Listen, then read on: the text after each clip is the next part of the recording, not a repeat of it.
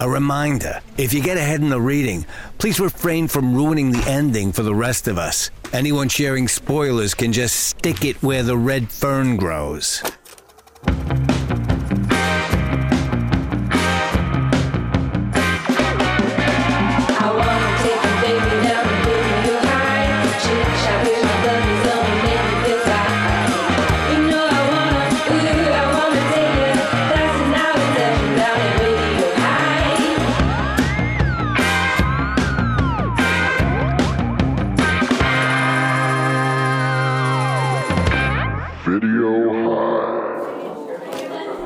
Classmates, for Bring Your Grandparent to Class Day, I'm very excited to introduce my grandfather, Edward Kennedy, who's been working in Hollywood for decades. Hello, class. Yes. Hi. Nice to meet you all. I'm a lifelong first AC. That's assistant camera to you kiddos unfamiliar with movie-making jargon. Yes, and although he's worked on countless movies, for some reason all he wanted to talk about today was the 1994 movie Revenge of the Red Baron, even though he's told me the story 1,000 times. It's not a story, it's my life. The picture was a big deal. I was 66 years old, and it was my one and only bump to cinematographer. I shot The Revenge of the Red Baron. What a film! Long before Spider-Man and poker addictions, it was one of that scamp Tobey Maguire's first pictures. It starred legendary comedian Mickey Rooney 2 years before he declared bankruptcy. SNL alum Lorraine Newman was also there. Wow, Grandpa, that is an impressive lineup of talent. What's the movie about? Oh, it's a delightful family action comedy about the Red Baron coming back to life in the form of a horrifying puppet in a model plane. He swears to exact revenge on the man who shot him down and his entire family, and hunts them in incredibly graphic ways, including electrocuting Tobey Maguire's father in a pool and gunning down every ancillary character in his way. Wait, what? How is this a family comedy? This sounds like a horror film ripping off the Chucky franchise. Well, you know it's a comedy because jaunty ragtime music plays over all the borders. And because Michael McDonald of future Mad TV fame wrote it to give the Red Baron a ton of groan-worthy anachronistic one-liners. Okay. I guess that makes sense. Well, before we get too much further into this, I should probably get a photo with you, Grandpa, to commemorate this special day. Josh, you have the better iPhone. Could you take a picture of me and my grandpa? Oh, sure thing. iPhone, more like diphone.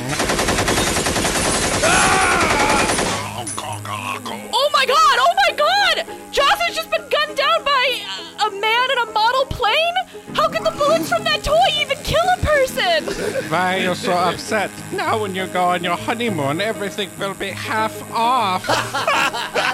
Oh no, I knew this day would come. The Red Baron has come back to exact his revenge. Why? You shot me, Herr Kennedy, and you didn't use favorable lighting. I looked like I had a double chin in the whole movie. Of course you did. You're a marionette. A double chin is part of your design. Well, I am the one pulling the strings now, Herr Kennedy. My agent could not get me a job after the picture. Not even on Muppets Tonight. Muppets Tonight, of all things. No one remembers that Crawfish host. Face it, Baron, your career is over. It's never over. Our teacher, Mr. Marlowe, stands up and tries to calm down the class. Mr. Marlowe, parentheses, says something while trying to calm down the class that's funny that probably either Greg or Casey will write later. Sorry, head teacher. Class is dismissed. This doesn't make sense! Historically, it's not even like the Red Baron was an evil guy. I mean, yes, he fought for the Germans, but pilots in World War I almost had a removed existence from the rest of the war, governed by a code of honor in their dogfights. I don't think he would be gunning down random civilians and children. You may be right, but you have to remember this isn't the Red Baron. This is the puppet that started the movie, The Revenge of the Red Baron. That makes even less sense! Oh god, the pain! The bullets aren't large enough to kill me outright, so I'm just dying slowly from blood loss! It's true what they say. America really does have a school shooting epidemic. I just can't get enough of that Red Baron's hilarious family-friendly one-liners. Nothing about this is family-friendly! Grandpa, how do we stop him? He can't be killed by normal means. Why? Because it's a plot device. Allow me to help you find your burial plot device. Please, Snow, she won't stop until my entire family is dead. Wait, that's it. I know the solution. You're not actually my grandfather. You're an imaginary character I made up for the purpose of this book report. You never existed. The real cinematographer for The Revenge of the Red Baron was Christian Sebald. Christian Sebald? Well, we'll Sebald that.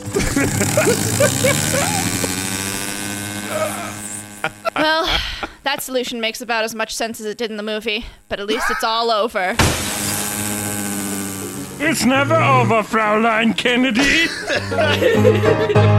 Jimmy Spencer is going to spend the week with his dad and Grandpa. What's that boy's name again? Jeez, Dad, it's the same as yours. Well, what's mine?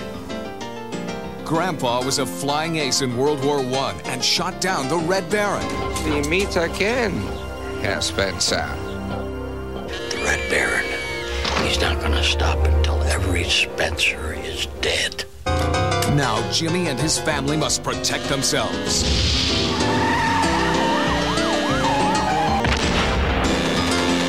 Revenge of the Red Baron, a fun-filled comedy the whole family can enjoy.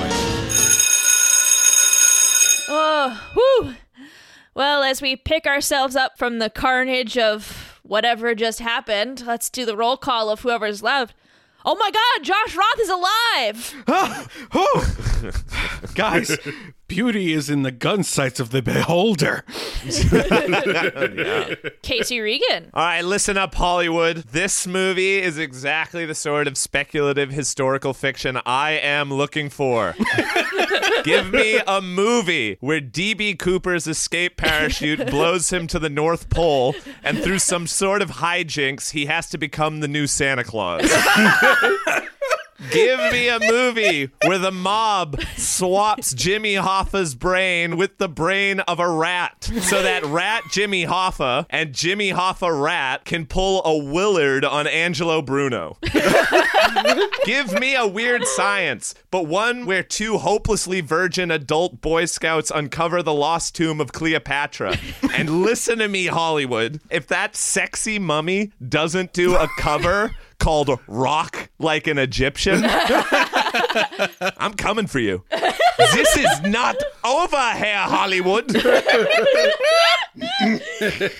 Greg Hansen. Well, what I loved about this movie is that it is loaded with rich, melty mozzarella cheese. Sorry, I mean, it's that it's got a buttery, crunchy crust stuffed with oozing dairy goodness. And Mickey Rooney's performance was as sumptuous as Red Baron's signature Pomodoro and Roma tomato sauce. So pop one in the oven today.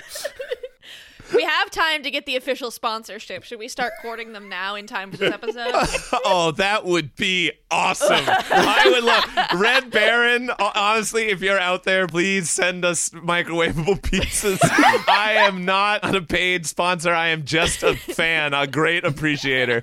Please send us those pizzas. Use the coupon code Die Holder. Go to any Wawa in the tri-state area and say Video High sent you. And they'll kick you out. I don't know if anyone has ever described microwavable pizza as sumptuous. Or Mickey Rooney. He is delicious looking, though. Honestly, that man is like he's like a fucking sweet dumpling. Please don't compare him to a dumpling that brings back too many harmful racial stereotypes from his role in Breakfast at Tiffany's.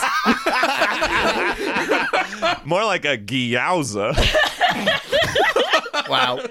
I was so excited to see him in this movie because he, for me, was like, I think the first celebrity I was aware of. Like, my earliest memory is like, he was in so many of these types of movies in like the early 90s. Like, Pete's Dragon was like the stuff that I grew up on. And so, like, in my youngest memories, he is the only celebrity. He was my first. Mickey Rooney was my first. Does anyone know? I didn't do much pressing into his personal life. Was he an alcoholic? Because he seemed drunk during this entire filming. Honestly, yeah. If I didn't know that he had 20 years of life and more than 20 movies ahead of him after this movie, Yeah. I would have been very afraid for like his impending mortality watching this. Like, and I don't know if that's a good performance or if he was drunk. Right. I was trying to do the math of like how old they were trying to play Lorraine Newman and Cliff DeYoung as, because I was like, wait, if he was like 18 at least like military serving age in 1918. How old was he when he had these to have like so that they have a 16-year-old kid in 1994? I was trying to do the math, and I think just in my very nerdy research, Cliff DeYoung was born in 1940 something. So it was like, it makes sense. It actually isn't so crazy. In looking that up, I was like, oh, but Mickey Rooney was like born during World War I. Yeah. So like for this movie, he's only like 70. But he's playing. He's 73 and he's playing 93. And he passed away at 93. And he passed away 20 years later. Some might say that was the true revenge of the Red Baron. Perhaps the Baron came back for him. Oh, God. Because we do know the Red Baron is about ending bloodlines. Like that. Like this movie, the Baron's revenge is very scorched earth. This is such a bloody, bloody movie. That little figurine wanted to salt the earth Mickey Rooney built a home on. If you so much as had a sentence of a conversation with Mickey Rooney, the Red Baron wants you dead. He kills everyone not even associated, but like tangentially in the same room. Excuse me, has Herr Spencer bought gas from this gas station before? I don't know, man. Can't take the risk. All right. Nurse who tried to kill Herr Spencer, you knew Herr Spencer. Now you know no more. If you have borrowed Herr Spencer's Wiedwacker, you have consulted with the enemy. Yeah, this movie is wild. For so many reasons, yeah. But the body count of this movie is so high. It is higher than like a Halloween movie, than a Chucky movie. So many people die. Or most movies about World War I, like, don't match the body count of this movie. This giant dogfighting through the air quotes family comedy has probably like at least our second highest body count. It is baffling. I really got down with the confusing tone of this movie. I really, really liked it. Its tonal shifts at first felt very sudden and then got a bit gooier as the movie went on, and the shifts away from silly family comedy, those scenes became less silly family comedy and more like quiet, sort of like pensive family's dysfunctional drama. I don't know if you guys have looked at the poster for this movie. Yes, who's that child? Wait, no, Who is that child? Whoa, what is the poster? It's not future superstar Tobey Maguire. It's someone who's not in the movie. Yeah. The Revenge of the Red Baron, introducing Tobey Maguire just behind this other kid. Also, introducing Tobey Maguire in the trailer is wild because if you look at his IMDb, he's had no less than 10 credits before this. Yeah. No, but this was the one that really made him. This is the first time you see him on a VHS in your local video store. But you don't. You just see some other kid. Okay, so also something that is worth noting before we get into all of this, I don't know if you guys have seen this, but in case you didn't know, the director for this movie, Robert Gordon, made this movie in 1994. In 1995, he edited Toy Story. What? Everyone else who is above the line or whatever on Toy Story went on to like make other Pixar movies, and Robert Gordon seems to be the one guy in that like main crew from like he co-edited Toy Story with the guy who went on to direct Coco. Right. Oh, Lee Unkrich. Lee Unkrich, yeah. Yeah. So I don't know what Robert Gordon was talking about in that booth, I assume. Trying to kill Mickey Rooney with a toy plane. And John Lasseter was like, yeah, probably enough with this guy. I think we got the inner circle worked out. This explains some of Woody's more homicidal tendencies in Toy Story. Right? Yeah, Woody needs to shove Buzz out the window. What?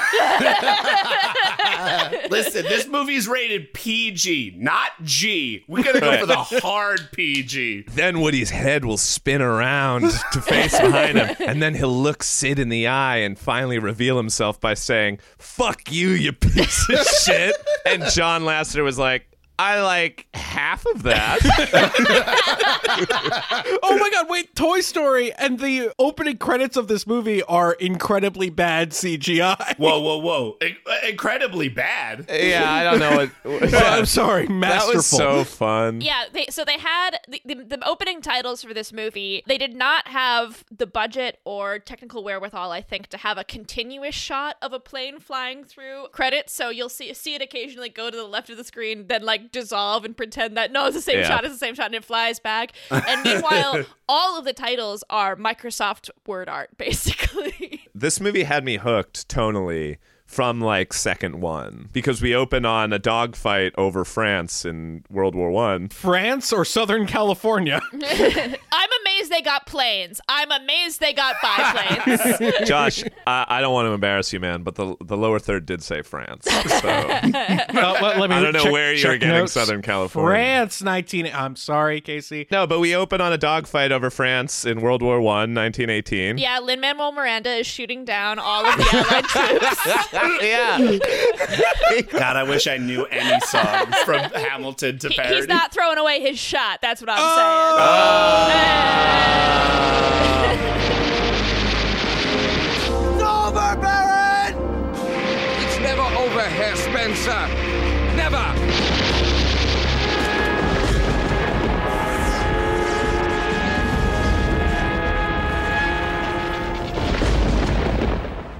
We should say Tobey Maguire also plays his young Mickey version Rooney, of his grandfather, God, young Mickey Rooney, course. who shoots down the Baron. And while we're watching the Red Baron like kill members of the British Royal Flying Corps, we're watching people die, and we're listening to just the jauntiest vaudeville player piano ragtime. Like, and that juxtaposition really grabbed me, because my knowledge, and I don't know if y'all are more history buffy than me, my knowledge of the Red Baron begins and ends with Cheap Pizza and Snoopy cartoons. I don't remember most of the facts, but I remember in middle school being kind of obsessed with the World War I fighter pilots, because they did seem to exist in an entirely different world, where on the ground you have like some of the worst atrocities ever to happen in warfare evolving. Like, we get the beginnings of chemical warfare, trench warfare, millions of people dying, but then you have in the air this like very poetic, graceful kind of way of fighting that's governed by a code, and like, you know, people would salute people when they shot them down because they all respected each other. Like, it felt more like theater than war.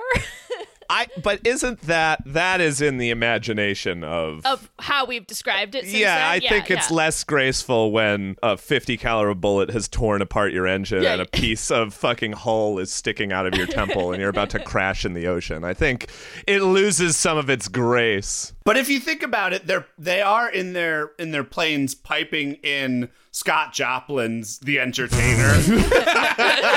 But yeah, there's great mystery surrounding the legend of the Red Baron, because no one can really prove who shot him down. That's the whole thing about it, where people have come forward and said, I was the one who shot down the Red Baron, but no one has ever conclusively determined who killed this mid-20s something.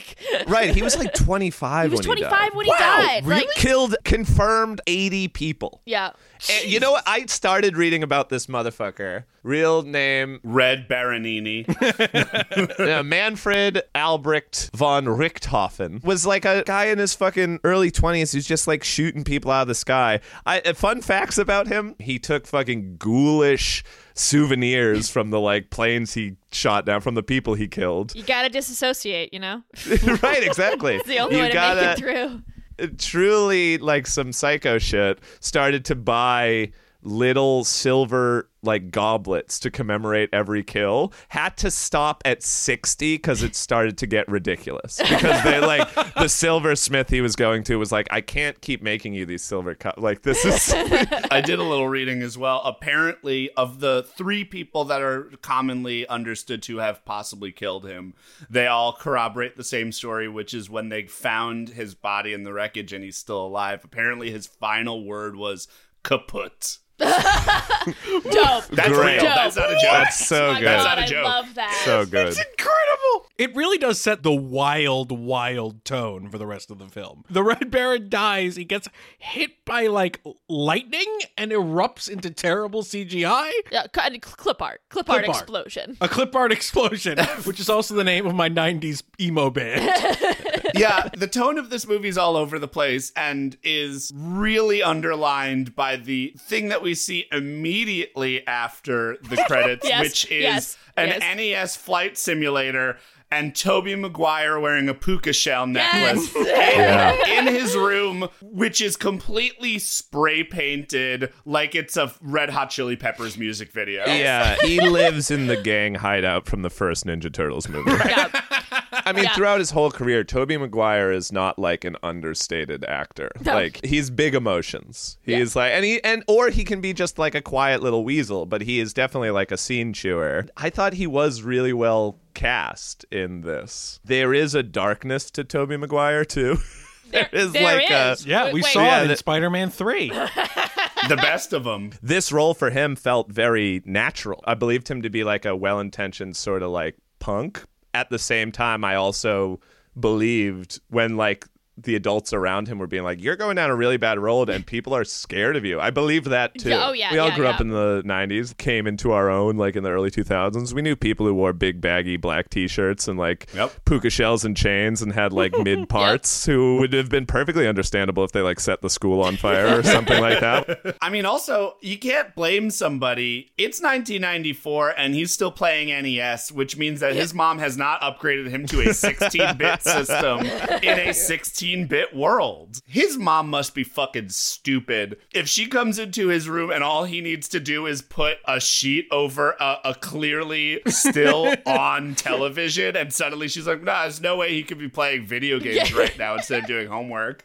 Right. Well, Lorraine Newman plays his mom, and I love Lorraine Newman. Yeah. I love seeing her and stuff. Like in the beginning of the movie, she's like sort of a non-entity, but like later when she like gets behind him is like the first person to believe that the Red Baron is in fact back from the dead and is trying to kill the family. Like she was fucking ride or die. I really liked that portrayal of a mom in these type of movies. Well, that's that was kind of like, the arc too for the two of them because he is a habitual liar. He has been suspended from school for picking a fight and pushing his English teacher, which that's a warning sign. putting him in traction, seriously injuring the teacher. You know, she wants to believe him, but he keeps giving her no reason to believe that he's anything less than a liar. Tell me about English class. If you're talking about Mr. Pilata, he pushed me first. I'd like to believe you, but since Mr. Pilata is a teacher and he's the one in traction, most people believe him. He accused me of cheating. For God's sakes, Jimmy, it's bad enough that you fight with other students, but now a teacher? Lying about it only makes it worse. Of course, then you have the boy who cried wolf later on when crazy things start happening. He actually is telling the truth and no one believes him, but she is the first person to be like, no, I do believe you. It's kind of touching and also weird. Oh, everyone immediately thinks this 16-year-old prankster, this fucking Bart Simpson, is a murderer. Yeah. Well, most people do. There's just his mom. During this suspended week, to get some discipline back into your life, we're going to send you to live in the country with your father. Malibu. Which, that was just Beverly Hills, right? It was like so obviously Beverly Hills. And I sort of... Mulholland Drive counts as the country. Yeah, I actually, at first I was laughing about, because I was expecting it to be like a barn or something. And I'm guessing that is what Michael McDonald thought as well. LA people, what would be like the rough and tumble suburb of Santa Clarita. Yep. Yeah, to like live somewhere like that and to call Beverly Hills or like the country is pretty funny. Lorraine Newman brings Tobey Maguire to Mickey Rooney, which is a great sentence we get to say for a podcast. Mickey Rooney brings it to this movie. Fucking kills it, man. That's a pro right there. Again, thought he was actually dying. The beginning of the movie, I was like, is he having a stroke right now? Like, he seemed to be forgetting what words are. How you doing? You feeling all right? Well, I'm feeling fine now. For 5 minutes more, And have I been dead? For the first 18 to 20 lines that he has, he's sort of just like, hey, kid, what's going on? Like, I haven't seen you in a dog's age. I like planes. I told you about that. Yeah, when he shows him his like plane collection, he's like, yeah, I cut them down. Let's go. They're not meant to be sitting up there. The dad comes in and he's like, why are you cutting down these planes? And then Mickey Rooney's like, I don't know. He's a fucking crazy kid. Yeah, Grandpa sells him out immediately. Why is Tobey Maguire? I guess maybe that's like the weird thing about kids on the skids who have like trouble with authority, where you just gotta fuck with them, and then apparently they're just like, all right, you cool, like you sold me out, all right. Game recognized game. And the dad is such a humongous asshole. Yeah. Oh my God. The dad is the true villain of this movie. He's a huge piece of shit, but there's a part of me that like found myself at least somewhat sympathizing with him. Really? When he died or before then? No, maybe it's just because the actor Cliff DeYoung, who is like a recognizable face, I don't know, he's sort of, I feel for him because he's cursed to be the less famous Wings Hauser. Oh, which is just... I was going to say the same thing. Yeah. Like, it's wild to be a bargain basement Wings Hauser. I know, it's truly a curse. This movie, if it's about anything, it's about generational trauma. Yeah, I guess I just found it like his deep desire to kill, which sent him across the Atlantic to fight in World War I amidst the Royal Flying Corps, carried over into like the deep resentment and sort of like suburban rage of the dad, who is like so bummed he doesn't get to like shoot a home intruder. Mm-hmm. Oh my God. Oh, yeah. That like cycle of generational trauma and abuse boils down to Tobey Maguire, who is just like a hothead, a kid who like every defense mechanism is violence, and he carries knives. There's just guns all over this house, and the generational trauma is then personified in the return of this Red Baron. It is a blight that has like haunted this family down and will be the demise of this family. The dad is sympathetic not because he is like a good guy, but because he is doomed and he has no idea. So Jimmy, played by Tobey Maguire, is at his dickhead dad's place for his suspended week off. His blathering old man grandpa, who keeps telling him the same damn story about shooting down the Red Baron in 1918, which we've heard a million times. I shot von Richthofen down. Did I tell you that? Yeah. Yeah. Oh. Then I also had a piece of lead that was in my behind that I took out, melted it down, and I put it in that too. And you could say that von Richthofen was a pain in my ass.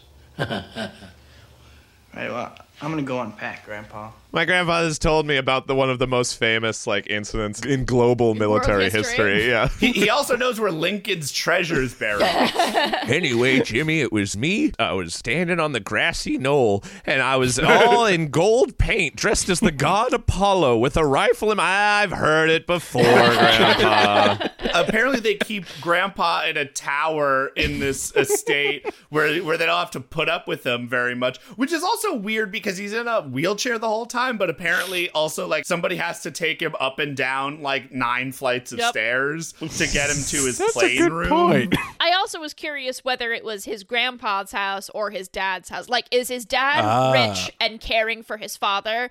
Or Yes, is his that's grandfather what rich and his dad is mooching off of the grandfather? If we've learned anything about the way that this country treats its veterans, it is the former.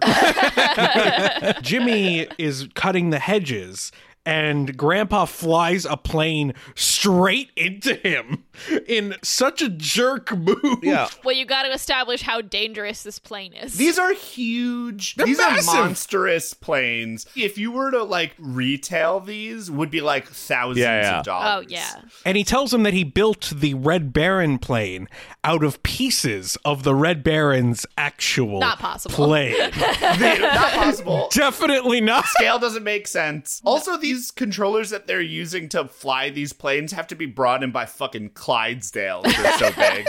Like, you can't hold them. They're so big. No. These guys did keep, like, even the Red Baron himself, I read, his home was decorated with fabric, serial numbers, instruments, and machine guns looted from Allied wreckage. They are sadists. I think it's more to say, though, that you can't build a tiny plane out of real metal. Yeah, that's probably true. It won't fly, baby. We don't know. They say, I made this model with pieces from the wreckage. We don't know what pieces he took. It might have been like a femur. It could have been like bits of a skull. Blood magic. Right. Got it. There's real elements of curse in this movie. But also, was there a wreckage? Because this movie assumes that he was struck by lightning and disappeared through time. Well, through time and clip art. Maybe the plane fell when his body was... That we didn't see. Yeah. Debatable. Because they couldn't afford to crash a plane. Yeah. It's a little Philadelphia experiment. Yeah. And between this scene and the scene before with Jimmy and his father, and Jimmy's father confiscates his knife from him, Tobey Maguire gives a number of these, like, I'm gonna buy and sell you one day Yeah. looks. Yes. Like, hell yeah. He's like, I know where I'm going. Do you know where you're going? Because it's the fucking ground. He is a dark performer. I like Tobey Maguire in movies for that reason. In real life, more problematic, but in movies, very fun. When I think dark and tortured, I think full Adidas gear. Oh my God, this movie's sponsored by Adidas. And puka shells. Speaking of generational trauma, can I tell you guys a lovely Regan family story that this movie reminds me of? So I was not privy to this. It was either just before I was alive or too young to have been truly involved. But my uncle, who lived right next door to us, he had a year where he got like really into model planes, the size and scope of which were like this. Because in Tewksbury... Was it in 1994? I can neither confirm nor deny my family's involvement in this tragedy. Many of them have moved to Argentina. The Regan boys of Brazil. The Regan boys of Buenos Aires. The legend of this story is he spent like a year so finely crafting, and I can believe it because this is the same man I many years later watched put 6 different layers of lacquer on a cornhole board because he wanted the slide to be perfect. Whew. But he spent like a full year building this beautiful, big, expensive model plane because in my hometown, there's this like tiny little field that this like club of middle-aged men go with their $1,000 model planes and fly them around, and they're a little inner circle. They shun outsiders and you have to earn a spot in them, and for some reason that became important to my uncle. So finally he finishes it and he brings it and our family down to this field, and it's like, you know, fucking proud first day of kindergarten with your new threads on. Like he's just like beaming excited, and he puts the plane down and, you know, sets everything up, and the family comes. You know, they do a countdown, and then they take off, and the plane takes off beautifully, starts, like, cresting into the skyline, like, cutting this beautiful image across the clouds, right? And then he tries to turn it around, and the plane does not respond. He tries to bring it in for a landing, and the plane does not respond.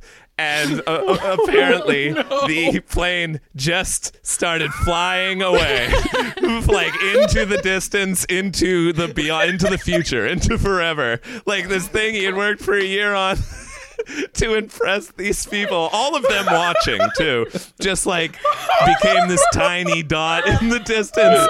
And my dad says like they were so unsure of what to do, to laugh, to cry, to run after it. And so I asked, what did you do? And my dad said, well, the only thing I could do was salute.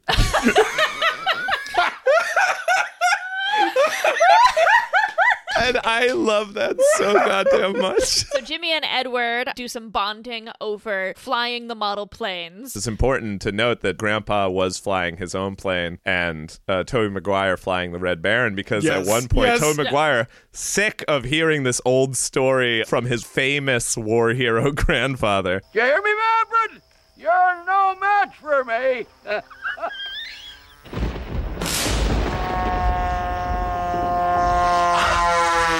I told you, it's never over, Herr Spencer.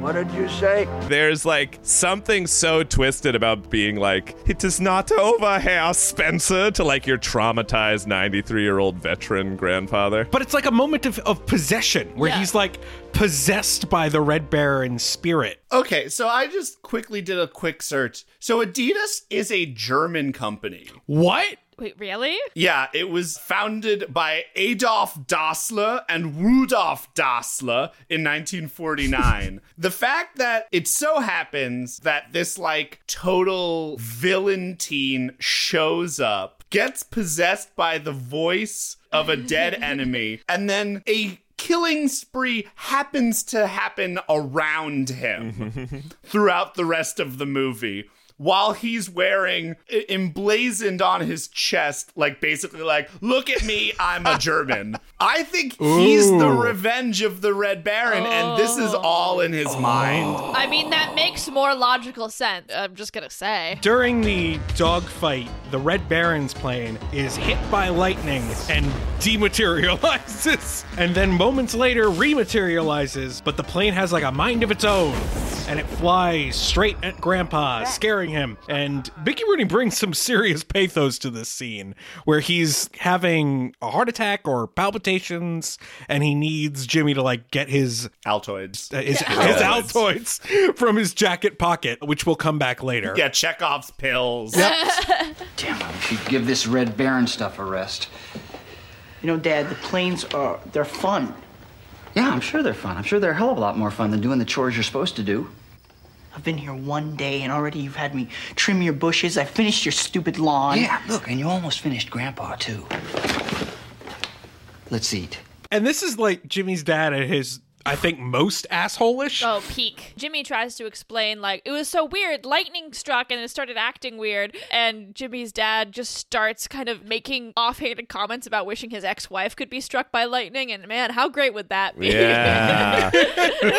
And it's like not even funny. It's just everyone's unhinged. Everyone but Lorraine Newman is unhinged in this movie. If anything in this movie makes me think that this family is actually just a bunch of maniacs, it's the next scene, which is Cliff DeYoung, the dad, and Tobey Maguire are having lunch, and Cliff DeYoung is just pouring a Peroni into a glass for lunch. Yeah. It's just like, do you think you're at the Olive Garden right now? Like, who just stocks Peroni in the middle of the fucking hills in LA? Like, I don't know. Yeah, exactly. Fucking depressed, wealthy mansion owners in Beverly Hills who just, like, get drunk all day and hate their family. That's 101, baby. In a small way, the Red Baron made his revenge truly complete when he steals from Tobey Maguire and Cliff DeYoung like one genuine father-son moment they're about to share. Cliff DeYoung swims over and is like, You like Grandpa's plane, huh? Oh, yeah. Yeah. It's really perfect in every detail. He's really into it. Especially this engine thing. God, hey, did you do that? No,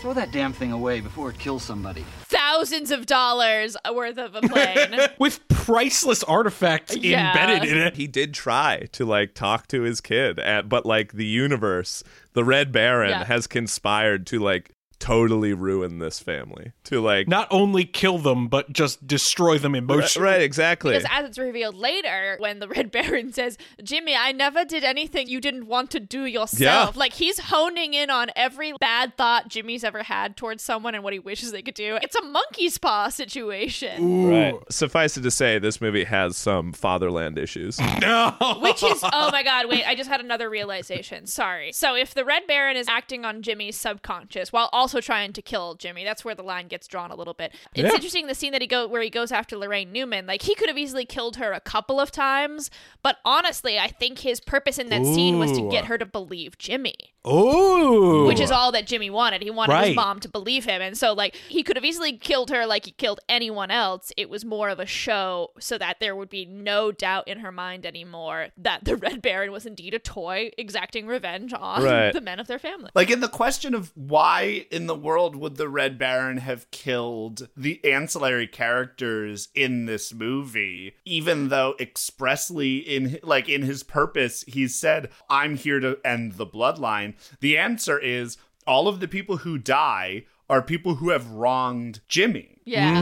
There's like no one who dies other than the gas station attendant, which, you know, if we're going to... We don't even know he dies. We don't even know if he dies. We don't know he dies. But also, like, I don't know, serial killers kill weirdo, like, just kill regular people too. Yeah, but, Anton Chigurh, rolls up to people. Yeah, call it mine friendle. But everybody else, like, the Red Baron does a horrible job at killing the bloodline. Yeah. The only one he actually kills of them is his horrible piece of shit dad who totally deserves it. Wow, What's funny about this movie, and we sort of went by it, is there is never a moment of mystery. That scene ends with like a close-up shot to no music sting or anything of the Red Baron toy like looking at camera and like blinking its eyes. It's so nonchalant about letting us know that, oh right, the toy, it's alive now. We also need to establish something, Yes, which we is do. the Red Baron close-up toy looks nothing like the Red Baron toy that's actually in all the wide shots. Nothing. It looks 0%. He goes from G.I. Joe to Thomas the Tank Engine. Right, yeah. Yeah, it's full on marionette ventriloquist dummy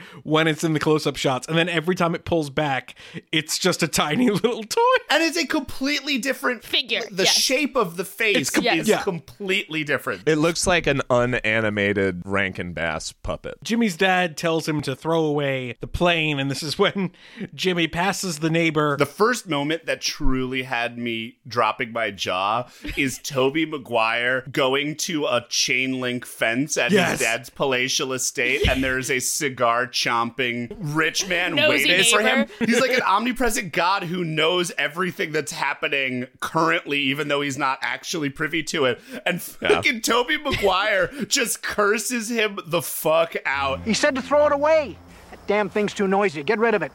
Why don't you mind your own business, you decrepit piece of shit?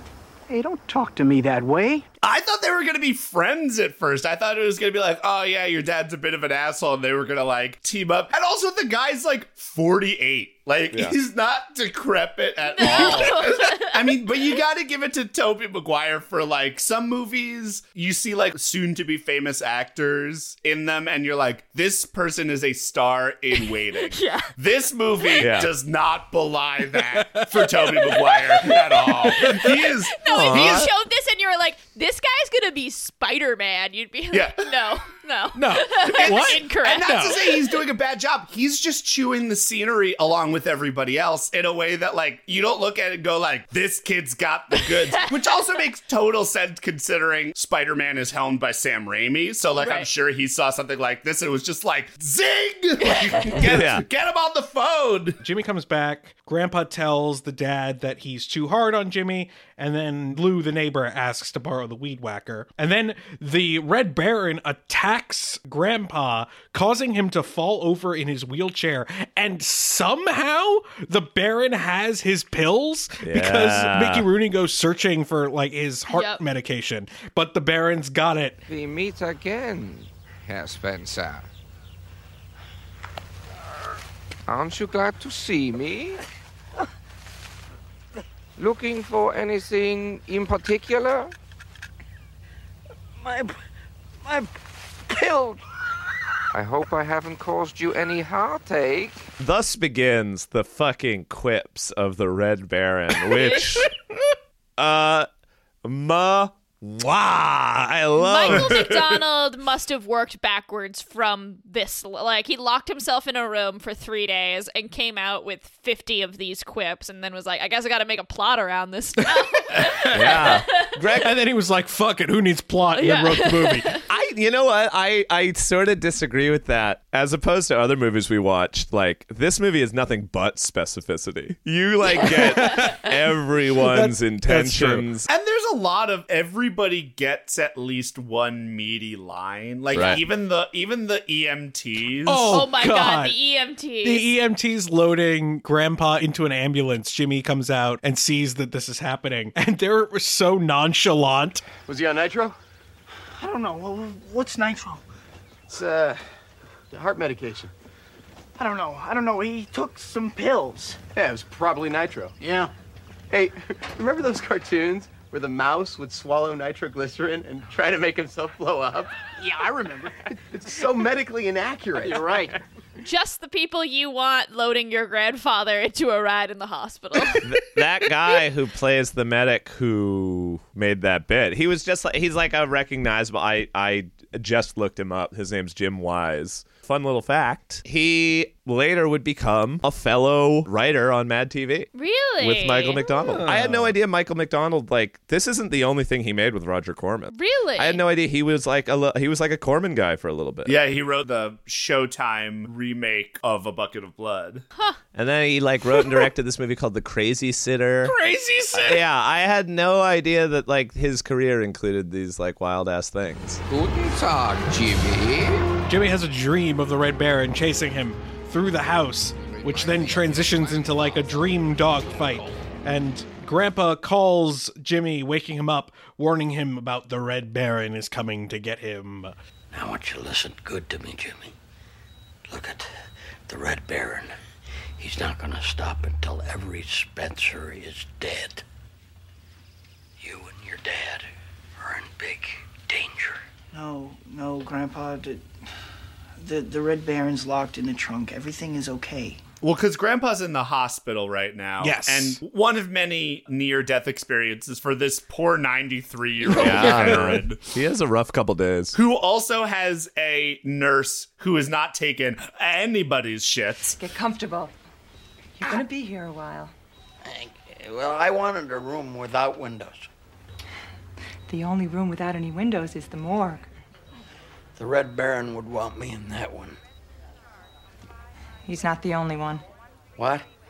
I said you should be safe and secure here. I'll see to that. I can't blame her for being angry because the dad berates her constantly. And then when they're walking out to the car with the plane, he's like, I'm gonna leave a bad Yelp review. Wait, Yelp doesn't exist yet. I'm gonna call our managers. And they lock the plane in the trunk and drive home, but you hear like the Red Baron in the trunk of the car. They leave. Tobey Maguire figures out that the Red Baron has escaped. And then the next scene is his dad in the pool, and Tobey Maguire runs out of the house, having gone through his gun cabinet, wearing a wife beater, wielding a shotgun. Yeah, awesome. And it is like one of the wildest images in a movie, especially knowing where Tobey Maguire will be in less than a decade.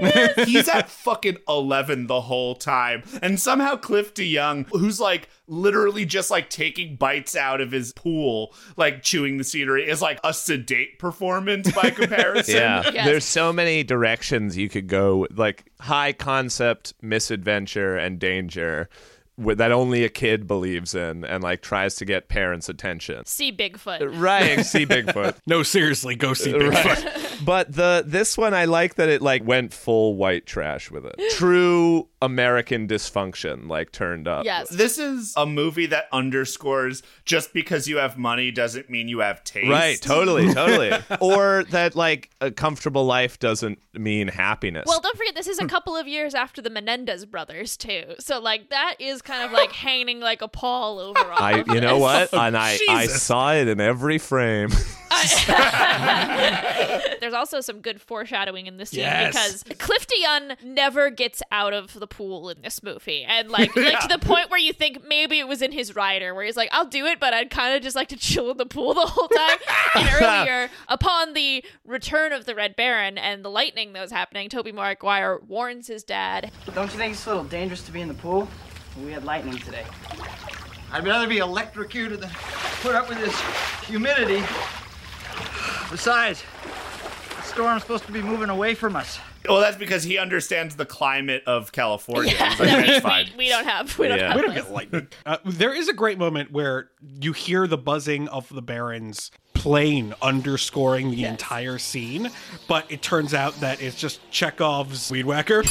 We also have Chekhov's bug zapper. I love how they use the buzzing in this movie. It's great. It would have been so lame and easier to try to make it more ominous, to like try to like turn it into a like or have an ominous theme. Well, it's like the Jaws theme, but grounded in reality, and our heroes can hear it. Right. So it's not like we're just the audience being like, oh, Jaws is coming. Like, anytime they hear that, More like diegetic. Yeah, they play it as a weed whacker, and then at one point the dad's like listening to his headphones and they hear the buzzing of the planes, and he like instinctively swats at a fly he thinks is there. Like, it's cool the way they did it in great. this movie. So the Baron drops the bug zapper into the pool, electrocuting the father to death. Horrifying. And this is when I realized this was a horror movie. Yeah, because it must be noted that up until this point, there has been hijinks and weirdness. Right. Yeah. But this is the first part of the movie where we're like, oh, people's are gonna die. It's not gonna be like they get knocked out. It's not like, oh, they get a big owie on their head. People are about to die. The bloated corpse of his father floating in the pool. Yeah, floating face down, fucking like boiling like in a witch's brew. I cannot imagine being a 90s parent going to Blockbuster, going to the children's section and their 8-year-old being like, Mommy, that one. And you see Mickey Rooney's happy face and a child on the cover. And you're just like, oh, it's a plane movie. How fun. This movie's got squibs. Oh, yeah. They put 2 buttons on this. A hat on a hat on a hat on a hat on a turtle on an elephant on a hat. It's hats all the way down. Because the neighbor says with glee, Kenny, I think you better call the cops. The kid's killing him. Loves it. Loves the idea that his neighbor is dying. And then the Baron rolls up to him and says, I just saved you $1.50 on your next Father's Day card. Catch you later. And So flies cool. away. So the Baron possesses like a knowledge out of time and space. And he knows the conversion rate because in his day, a greeting card would have been like a cent, not $1.50. He's Robin Williams as the genie. Right. And Jimmy's mom shows up. Because the police have called her. Because Detective Donna's dad is there. Yeah. My favorite, Don Stark is my like, God. if ever somebody shows up in a movie and I just look at the heavens and say thank you, Don Stark is always that person. He's so good. Never not the best. And he's grilling Jimmy. Your son would like us to think that a toy killed your ex-husband. No, it's not a toy.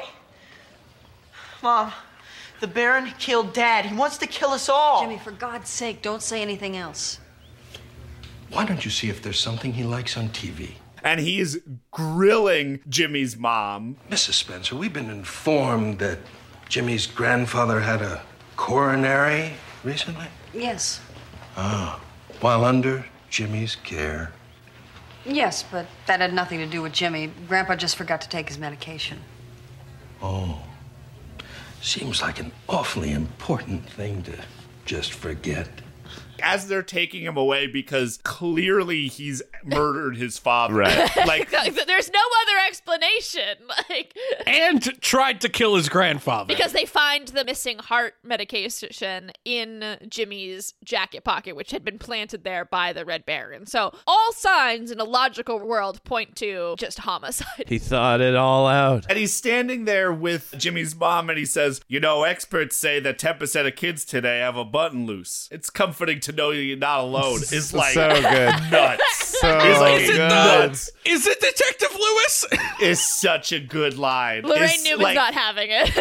I mean, it does really underscore that, like, Michael McDonald is not a good writer, is a great writer. Yeah. I feel like your opinions about this script might get like hung up on the Red Baron's quips. Which it should. They rule. But the pirouettes this movie does between like silly and horrifying are punctuated by quips. But what Michael McDonald's really like writing about and laughing at here is fascinating about like true dysfunction within the American family, within the Defenders of Justice, within the RAF, you know, the RAF, within fucking the way we lionize soldiers, within the way we honor and lionize healthcare workers. He's sort of laughing at it all in a very #twisted way. Michael McDonald then shows up in the movie to be like, just so you remember, motherfucker, I wrote this shit.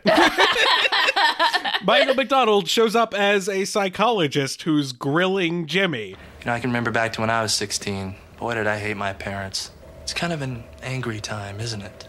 Yeah, it's getting to be. Looks to me like you've had more fights than Mike Tyson. Well, not that you don't have every reason to be angry, Jimmy. I'd be pissed. I don't want you to talk about my family. Secretly recording their conversation. Is he an accredited psychologist? Probably Unclear. not. Probably not. He's going against all HIPAA rules. Is he a cop in a white jacket? Yes, probably. You gotta give it to him that it's awesome to have a writer and a performer write themselves into a movie knowing that they can't be trusted. Yeah. Right. If he were to be sincere in a movie, I would be like, well, I don't trust that for a fucking minute. That is a baller move, yeah, to be like, yeah, I'm gonna typecast myself in my own film. Meanwhile, we forgot to mention that the detective is bringing the plane down as like evidence, and it falls and it breaks a wing. And the mom is bringing the plane back inside with the broken wing back at home, and she calls the hospital to speak with Grandpa, but the nurse says that he's sedated. And in the background of the shot, the mini Red Baron gets out of the plane and I think repairs the wing? It's unclear to me what's happening here. She comes back and sees that, like, the wing is fixed, and she pulls the completely different Baron out of the cockpit, which is the most egregious one we get of the entire film. The consistency extends also to where the plane was. Like, she places it down on top of a fruit bowl, walks away, comes back, fruit bowl is completely disappeared, to the point where I'm like, did he, like, eat the fruit? Like, what are we supposed to gather he did between shots of this? Yeah, she does pick up a peeled banana. Yeah, what does that mean? It's baffling. She's hungry. I don't know, but she's also drinking cheap ass brandy, so who knows? Yeah, she's like down in cooking sherry by herself in her fucking. You would too if your ex-husband, who you've probably always wished dead, now suddenly is dead. Yeah. Your father-in-law, who you still love. And she's like, ew, VS, not even VSOP. Get out of here. The one little bit of like thrilling and chilling they try to do before the rampage is the engine goes a bit like, well, her back is turned and she's a little suspicious, like, what's happening here? This is spooky. There's like the Baron's red plane, but then like the walls are yellow, the kitchen cabinets and everything are like blue. Like Lorraine Newman's wearing like denim and her hair is like auburn. Like it is primary colored as fuck. It is like Tim Burton-y, but ethereal, a little dreamy. The Baron speaks directly to her, and then we get shenanigans abound. Aren't you going to answer it? Hello, this is Spencer Resident. Smashing window, Frau Spencer. Red Baron business. Probably will be a side nothing to worry about. You didn't even say auf Wiedersehen. The Baron flies down the chimney. Oh my god. Turns to her and says, ho, ho, ho, have you been a good girl, Carol? Ho, ho, ho, now I have a biplane. Oh my god, there's endless quips in this scene. He says, you turned my world upside down. Oh, so good. Sweet. And then Carol drives off. Well, not before the Red Baron looks at the shotgun shells strewn around. From the gun cabinet. She was loading a shotgun earlier, and so that there's all these extra bullets on the ground. And he's upside down as she's leaving, sees all of the bullets, and now realizes that he has unlimited ammunition for the rest of the movie. Like, he's picked up the machine gun, and the machine gun has unlimited ammo. Yeah. Which, like, how? God how mode. do you turn a human shotgun shells into little bullets to come out of a toy Gatling gun inside this biplane? you take the buckshot. Yeah, you take the and buckshot out and you load them into the magazine of the machine gun. Look, this is certainly not the realm of believability that I got caught up in. Yeah, and I love that moment also marked the difference between like the silly sort of gun fakery we've been watching to gruesome shooting deaths will follow after this. Like the rest of this movie, the bullets are real now, folks. And this is a great scene because Michael McDonald is trying to like get Tobey Maguire to spill the beans, and when he freaks out and starts shaking him, then we get a redheaded orderly who has to take him to solitary confinement, I guess. Character I felt so awful for. You know, I don't know why you're so down. This place isn't bad at all. If you behave, eventually they let you out. Then you can work here. That's what happened to me. Really? So, how'd you get in here in the first place? I had this thing about fire. and then immediately gets fucking mowed down. The Red Baron flies in and just destroys him. I gotta give it to Robert Gordon. Just like that death also is like so well directed. The Red Baron's coming down the hallway and shoots, and it seems like Tobey Maguire and the orderly like dive out of the way, and the orderly lands on top of Tobey Maguire. Waits for a second. Tobey Maguire's like, get off, man. Rolls him over and sees the bullet holes in his chest. That's like a cool reveal. Because the next thing we see Michael McDonald's psychiatrist get killed. But not before mom fucking prison breaks or drives through the gate, which is also like a great sly joke because she's driving a Mercury Cougar and she is a cougar. I got very confused because they kept calling her a cougar, and I was like, what an interesting runner. Yeah. Jimmy's trying to escape. Michael McDonald like gives him keys, but Jimmy's trying to use the keys and they're the wrong keys. He tries to chase. Yeah. It's so good. That's like next level evil. It's so brilliant. And he pulls a taser and is about to tase him, and then the Baron, biggest stun gun. It's so huge. It's massive. Yeah. And the Baron guns him down. Jimmy exits and hops in the Cougar and is followed by the police and the Baron. Thus starts probably the most uplifting car chase music that's ever existed in any movie. They're on the like Dumb and Dumber road trip music while they're getting pursued by the police and a killer toy, which will then end in a well-placed pipe truck rolling over and the cop car jackknifing, creating not only a huge dilemma for taxpayers, but also the lost lives of servicemen. And it's like, do-do-do-do-do-do. Jesus, hold on!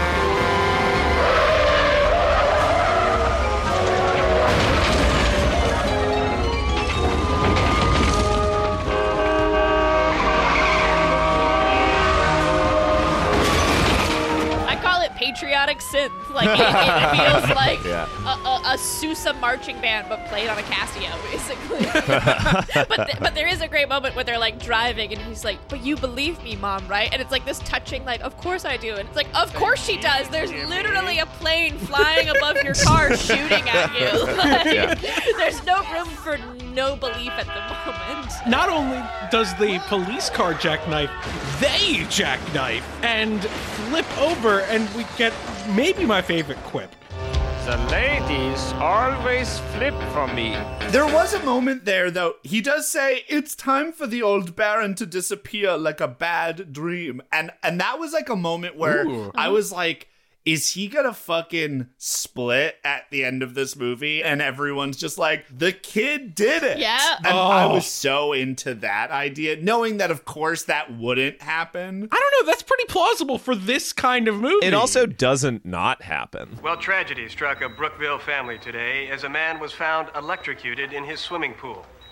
The grotesquely charred, bloated carcass of Richard Spencer was discovered by a neighbor who was quoted as saying, "The smell was like that of any other barbecue, only the meat was different."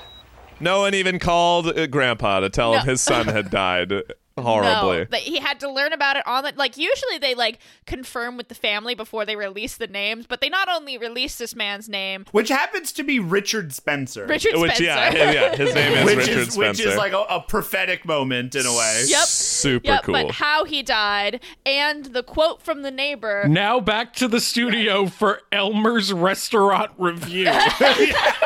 That reporter wanted to be down in like LA City Hall covering election fraud or something. Like he hates being on this assignment. Also at the same time, that is how a man is learning his son has died.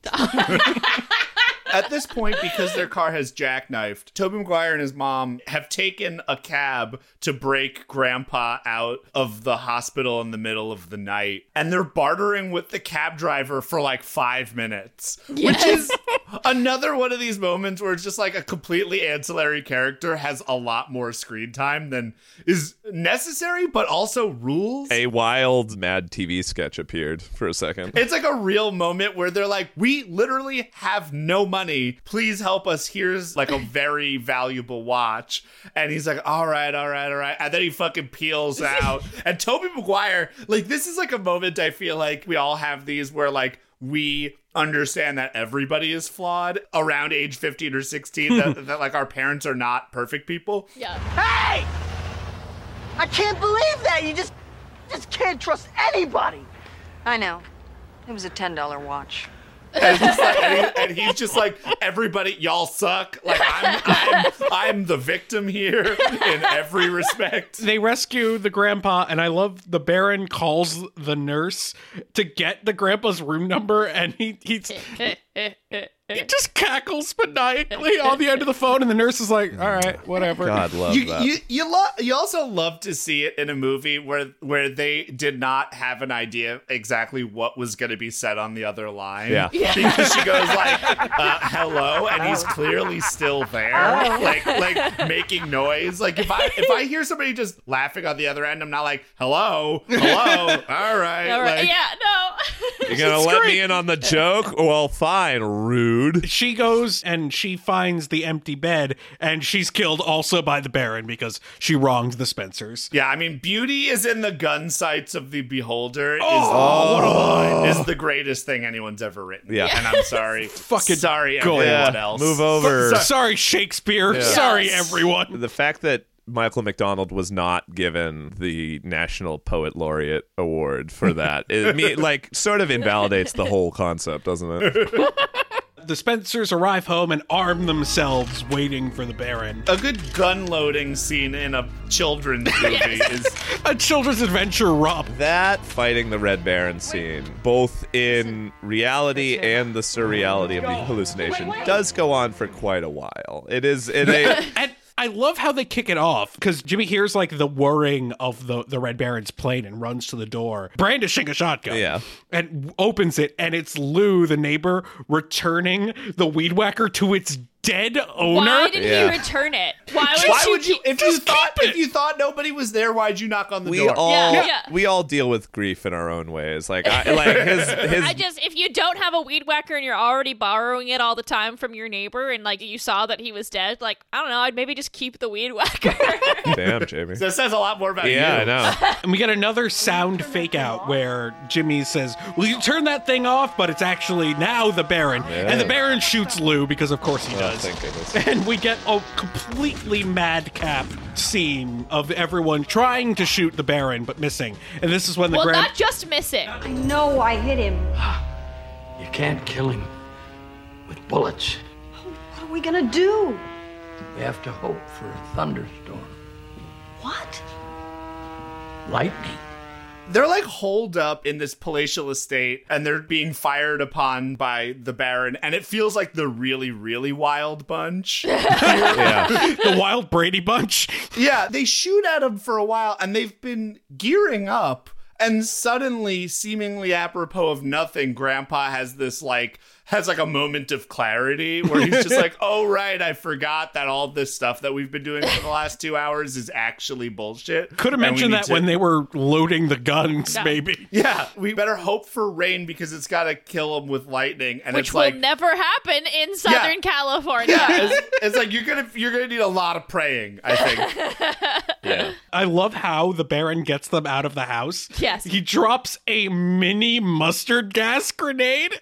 It's this little tiny, for his little puppet hands, this little grenade. Which is like the only moment in the movie where we actually have no idea where that came from. Was it why would it have been part of the toy? Did the grandpa build it and then You think that the grandpa built a functional, small mustard gas bomb? Yeah, man. I mean, Play I'm in not this saying space no, with me. I'm just making sure that that's what you're saying. No, I'm saying maybe he built a toy and then the dark magics made the toy, but I don't know. That book, The Indian in the Cupboard. Yeah, exactly.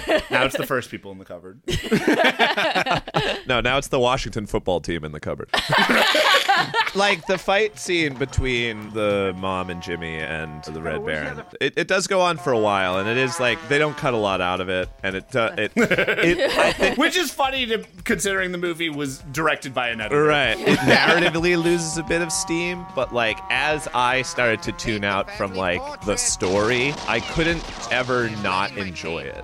because I was confronted by the like stark truth that Lorraine Newman and a young Tobey Maguire shooting like shotguns up in the air while Mickey Rooney drools in the corner is peak cinema, and like you can never truly forget that fact. Like it's why we started to burn images on celluloid in the first place. It's so dreams like this could be realized. And to be fair, the movie does understand that watching Tobey Maguire handle a controller for 5 minutes gets boring, surprisingly. Yeah. You wouldn't expect that, but then it turns out that it does. And right as you get like truly bored of it, then we get the like back to the beginning, doing this like air show for a NASCAR race. Yeah. Except now it's Jimmy, 90s Jimmy's consciousness in the body of his grandfather. That looked exactly like who him. looked exactly like him fighting the Red Baron.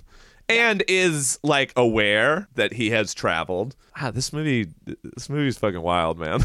We did forget a good portion of the shooting scene, which was Jimmy winds up in the pool, and a good portion of it is Tobey Maguire ducking underwater, coming back up as he's shooting into the bullets into the pool. And then he shoots the cover over it, thus fulfilling the fears of every 90s parent in the world, as Jimmy now cannot come up for air because of a tarp. Has that ever happened to you? Have you ever gotten like yourself sort of caught under a pool cover? No.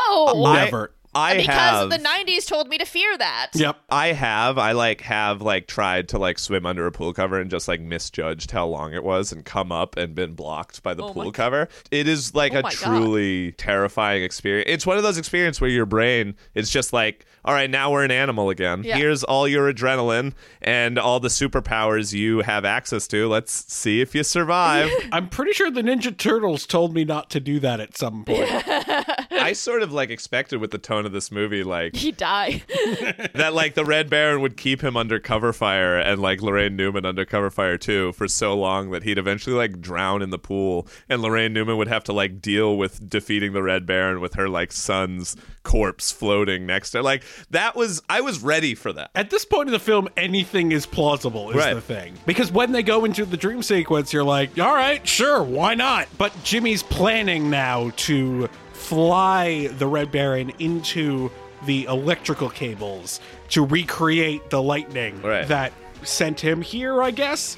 But the problem is there's no electricity. So Grandpa wheels over to the power box, and the Baron, when he flies into the electrical cables, he says, Admit it, Jimmy. I haven't done anything that you didn't wish you could do yourself. Well, that's all over with, Baron! Nobody will believe you, Jimmy. Nobody. This is when I wrote, what's real anymore? Question mark, exclamation point, question mark, exclamation point. The lessons you learned, Josh. I mean, the lesson that I learned is whether it's in the reality of this movie or in the reality of reality, the Red Baron has won. Yeah, it doesn't matter what they do at this point. He won. Yeah, he absolutely won. And even here in the world, he won. Like, he is a famous killer of people. Like, he did it. He fucking, in his 20, he lived fast, died young, and shot down, I guess, the right 80 people to be remembered forever as, like, a number one great guy. The outcome of this doesn't matter. The Red Baron has already won. He's destroyed this family. Destroyed this family, and He's destroyed the Spencer successfully. Everyone who has seen the Red Baron has died, except for the dementia-addled, recently electrified 93-year-old, the shaken and desperate mother who wants to keep her 16-year-old out of juvenile hall, and the suspect in multiple murders are the three people who can say a toy did it. It's all your own inference whether or not Jimmy, like, doesn't go to jail in the epilogue of this movie. Like, that's up to you. That's up to you, the audience member. Mickey Rooney connects two wires in an Acme-style explosion, sending the Red Baron back to the hell from whence he came and electrocuting himself in the process. But he's fine. He's just got some some schmutz on his face. He's not only fine, he's immediately fine. Yeah. We literally Cuts. we literally cut from a shot of him having literally suicided himself for his family to the very next shot, very abruptly. He's there, totally fine in his wheelchair while his daughter-in-law and grandkid hug as the police leave. The police leave. Yeah. They're off scot-free. The police leave, which is weird because the only body that would have been there, I guess would have been Lou's. Yeah. Which is even weirder then because they're just like, oh yeah, I guess the Red Baron did shoot your neighbor. Yeah.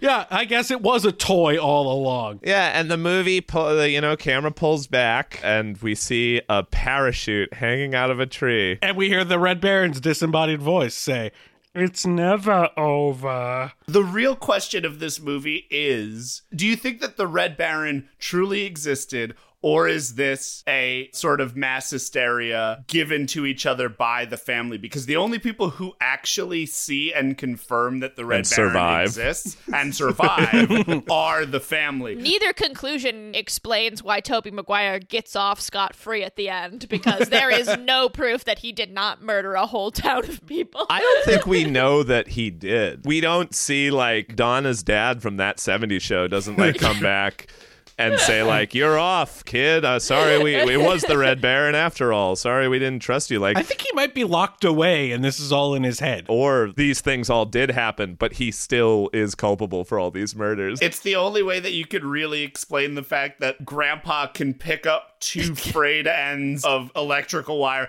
put them together, and get electrocuted, and then in the exact next shot is totally fine. Well, that's the difference between the greatest generation and baby boomers, Greg, Yeah. Some guys can handle their electricity and some guys can't. But unfortunately, the movie in that moment was over. Which is unfortunate because I probably could have watched another 2 hours. Oh, yeah. I could do a sequel. I'm surprised this wasn't a franchise in the way that Chucky was. Let's be real. Are you surprised? I would much rather have a Revenge of the Red Baron 2, 3, 4, 5, and 7 than a Chucky or Listen, even all a I'm going to say is that despite what the movie says, lightning doesn't really strike twice like this. Yeah. It's really over. It's never over. After the turn of the century, in the clear blue skies over Germany, came a roar and a thunder men had never heard, like the screaming sound of a big war bird. Up in the sky, a man in the plane, Baron von Richthofen was his name. 80 men tried and 80 men died. Now they're buried together on the countryside. 10, 20, 30, 40, 50 or more. The bloody Red Baron was rolling up the score. 80 men died, but discussing that would be hard. So let's just watch the movies in the rip-off report card.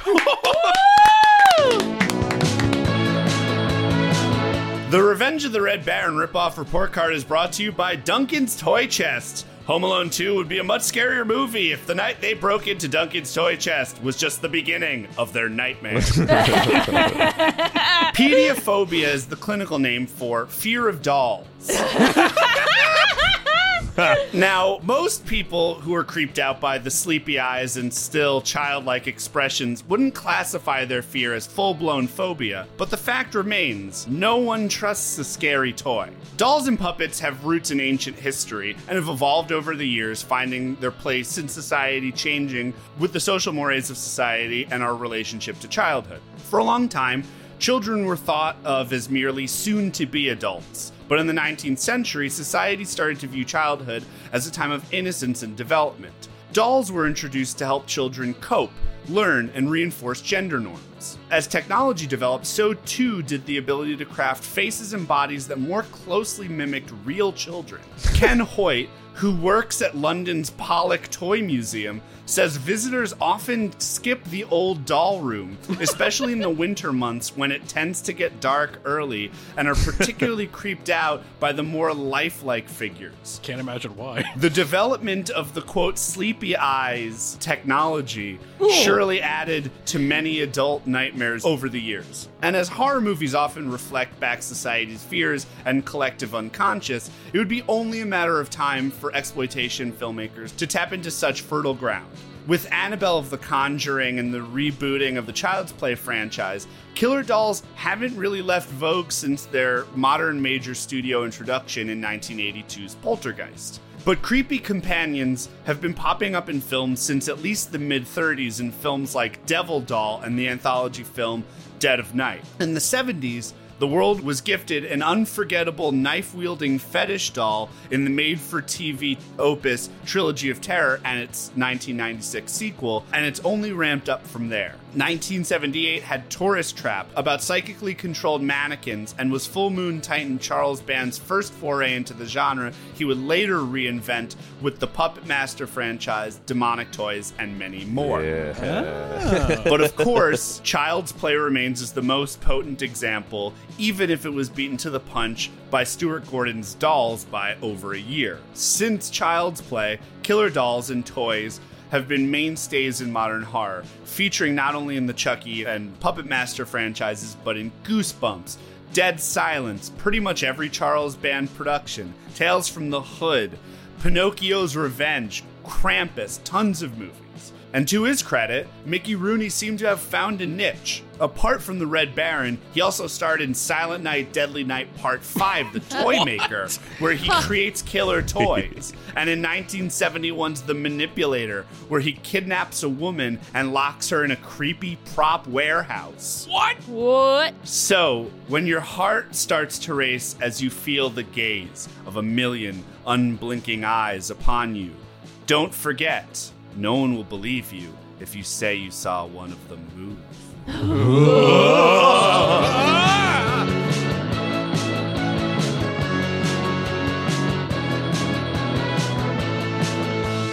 Now Snoopy had swore that he'd get that man, so he asked the Great Pumpkin for a new battle plan.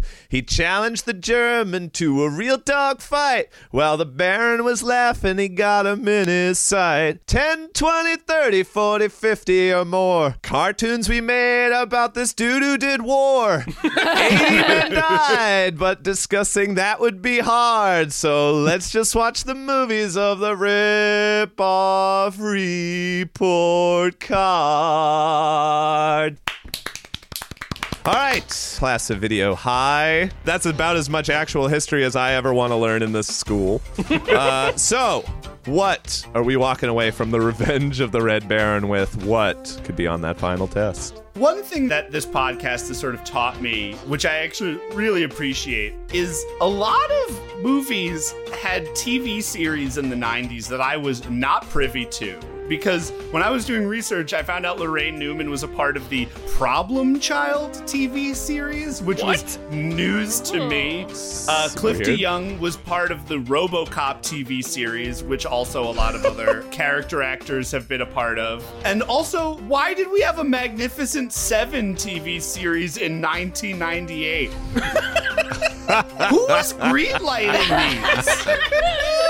Who saw RoboCop 1 through 3 and went, I guess we gotta serialize it. God. Time really is a fucking flat circle, isn't it? Like, the fact that we got, like, a Lethal Weapon TV show, like, 3 years ago. God damn. Like, we learned no lessons. Yeah. We learned no fucking lessons.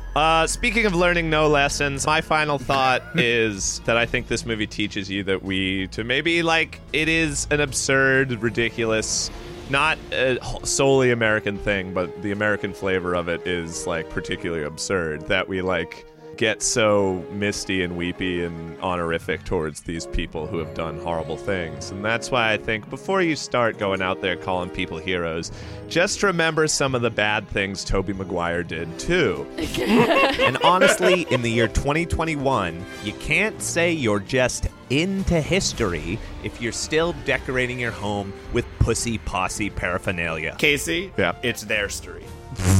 Thank you.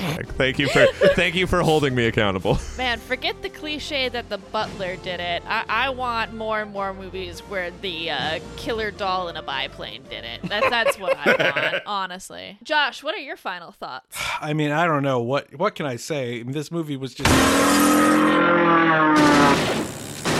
I'll make sure all your thoughts are truly final, Video High. Oh, here we go again.